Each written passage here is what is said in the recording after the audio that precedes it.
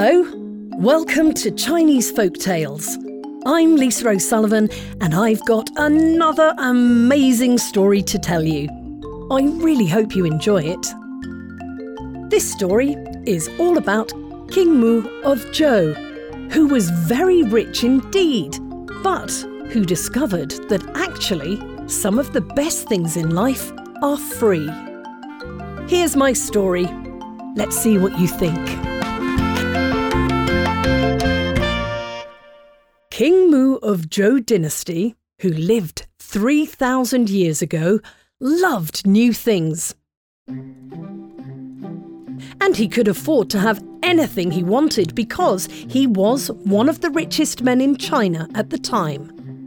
Everyone knew this all over the land. Your Majesty. Sire. Sire. Your Majesty. So, if they had something especially clever or new or expensive, they would come to the palace to show the king in the hope that he would reward them greatly. Would Sire be interested in this marvellous gadget? Oh yes, I see. So it goes like this. There is nothing like it in the known world. Sold! Your Highness. Your Majesty? Your Majesty. I'll certainly have that. Give this man a bag of gold. I made it myself from the finest materials. What does it do? There's only one in the whole world? Oh yes, I need that. It's the biggest and It's best the ever. biggest and best ever. Brand new, you say? Your Majesty, no one has anything like this. I'll take that one to complete my set. There's nothing like this in the known world. Sire. One day, a great magician arrived from the far west.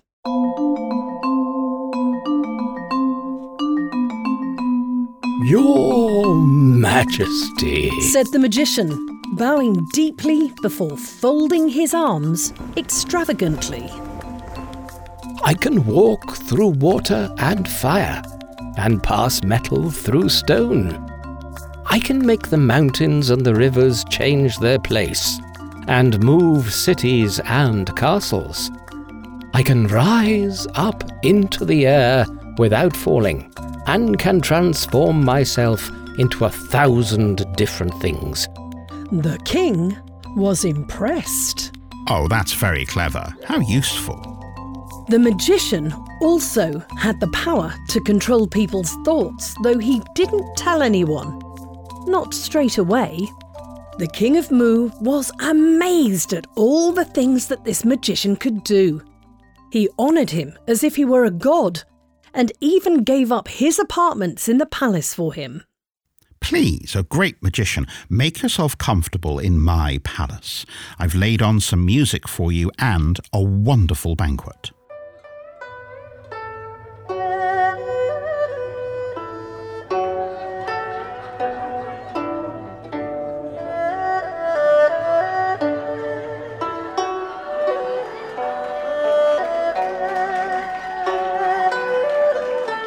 But the magician wasn't satisfied. It's all a bit basic. Your singers can't sing in tune, and the food is all a bit plain for me. I'd rather stay in my tent in the square. At least there I have 1,000 bedrooms, 100 bathrooms, 10 kitchens, and a stable. And I have the finest choir to sing to me in the evenings. The king was a bit upset, to be honest.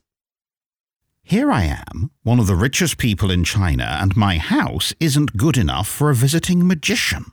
So the king ordered a new palace to be built. Yep, all right, Your Majesty. Over here. Yeah, bit on the right. Over here. To me. To you. That's good. Yeah, get one of those new saws. Won't be long.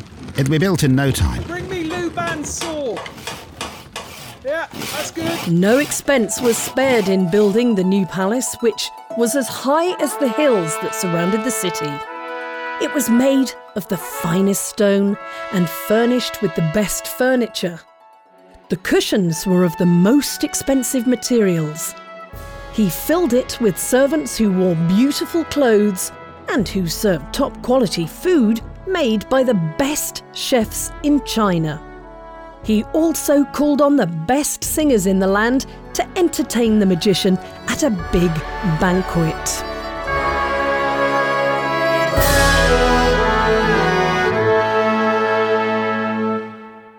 But the king could see that the magician wasn't impressed. Not in the slightest. What do you think? Is this not the finest palace you've ever seen?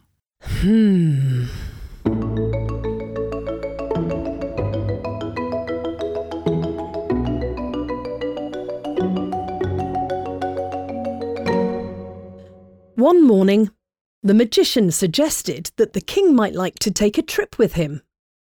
The king thought this was a great idea and called for his horses. No, we don't need them.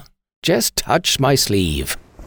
He clicked his fingers and straight away they shot up, bursting like a firework into the skies above the kingdom.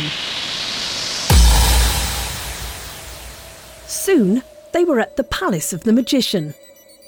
It was built of gold and silver and towered high above the clouds. Is it my imagination, or is this palace floating on air? Of course. The king looked down on his kingdom, and it looked very small indeed.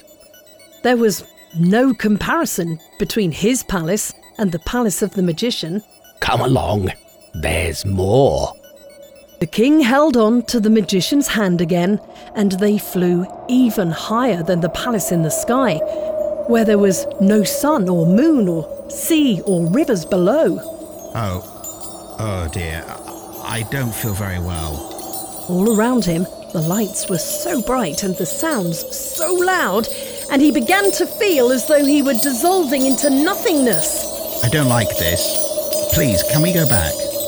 If you wish, said the magician, and he snapped his fingers, and the king felt like he was falling, endlessly falling until he found himself with a bump sitting on his cushion in his palace, surrounded by his guests and servants. He was back at the banquet he'd first held for the magician. Before him, a golden plate with warm food half eaten, and a goblet still half full with wine. What just happened? Nothing, sir. You closed your eyes for just a moment. That is all. The magician started laughing and, pointing at the king, laughed some more. I don't get it. Sorry. Did we not travel to your palace and stay there for many years in great luxury? No. We simply travelled in spirit. With a good imagination and a little trickery, we can travel anywhere. Who needs to take our bodies with us? But it all seems so real. And so it was, if we think it is. The king accepted the magician's explanation, but he didn't really understand it.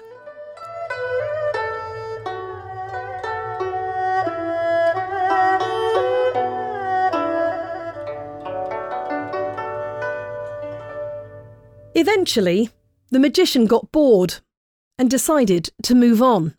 And to be truthful, the king was pleased. The magician was an expensive guest. Goodbye. You simply must come visit again. Not. But after a few months, the king was growing bored of his palace, and he remembered all the amazing things he'd seen when travelling with the magician. He decided that perhaps he should go travelling again, not in his mind this time, but also with his body. And off they set.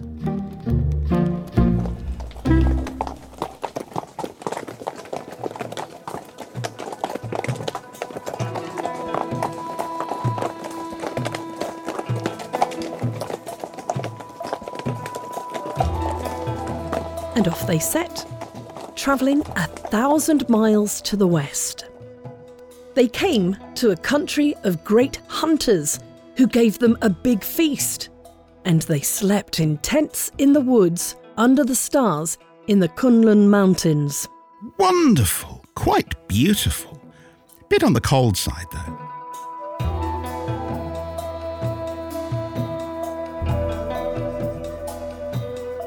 Next, they visited the great castle of the Lord of Huang. Amazing building. Quite unique. My feet are aching from walking around it.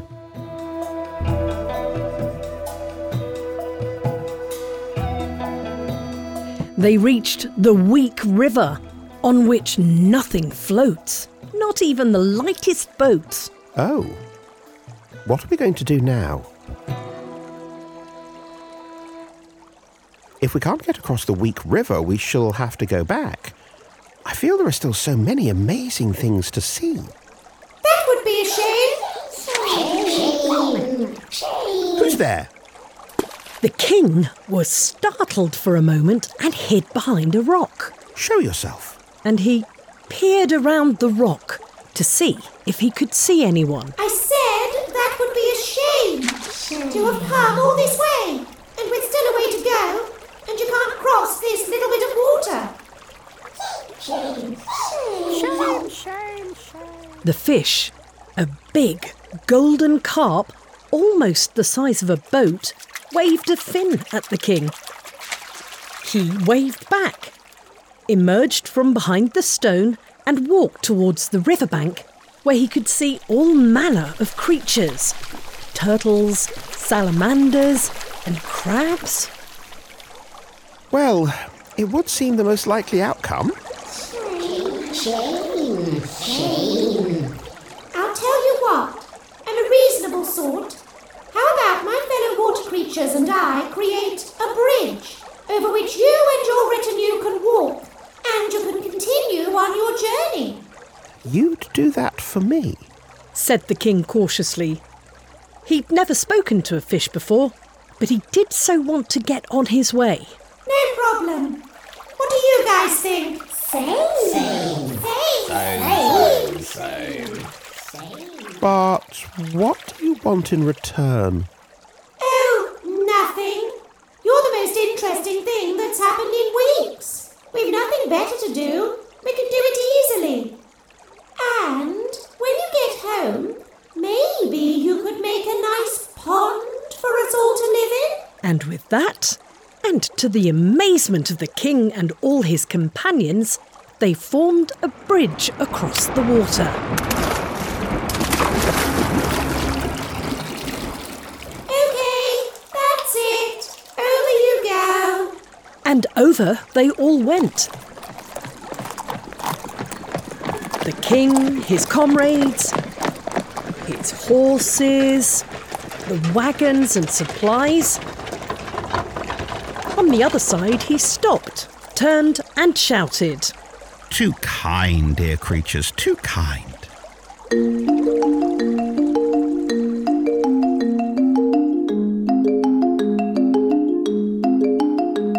Eventually, they reached the palace of the Queen Mother of the West. Oh, you can play the flute. Well, that's something, I suppose. The Queen Mother entertained King Mu in her castle, and they got on so well that she taught him the secret of long life.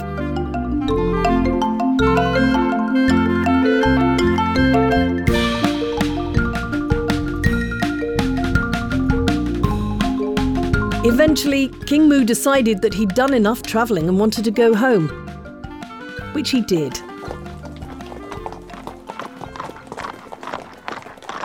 How was your holiday, Master? Well, let's just say I'm glad to be home. I don't think I need to go away again, at least not physically. I've made enough memories to last a lifetime.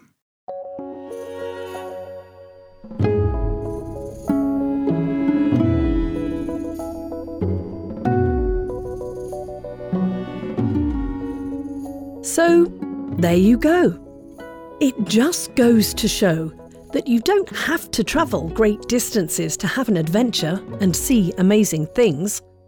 Sometimes the best destinations can be found inside our own heads, so long as you don't take it too far.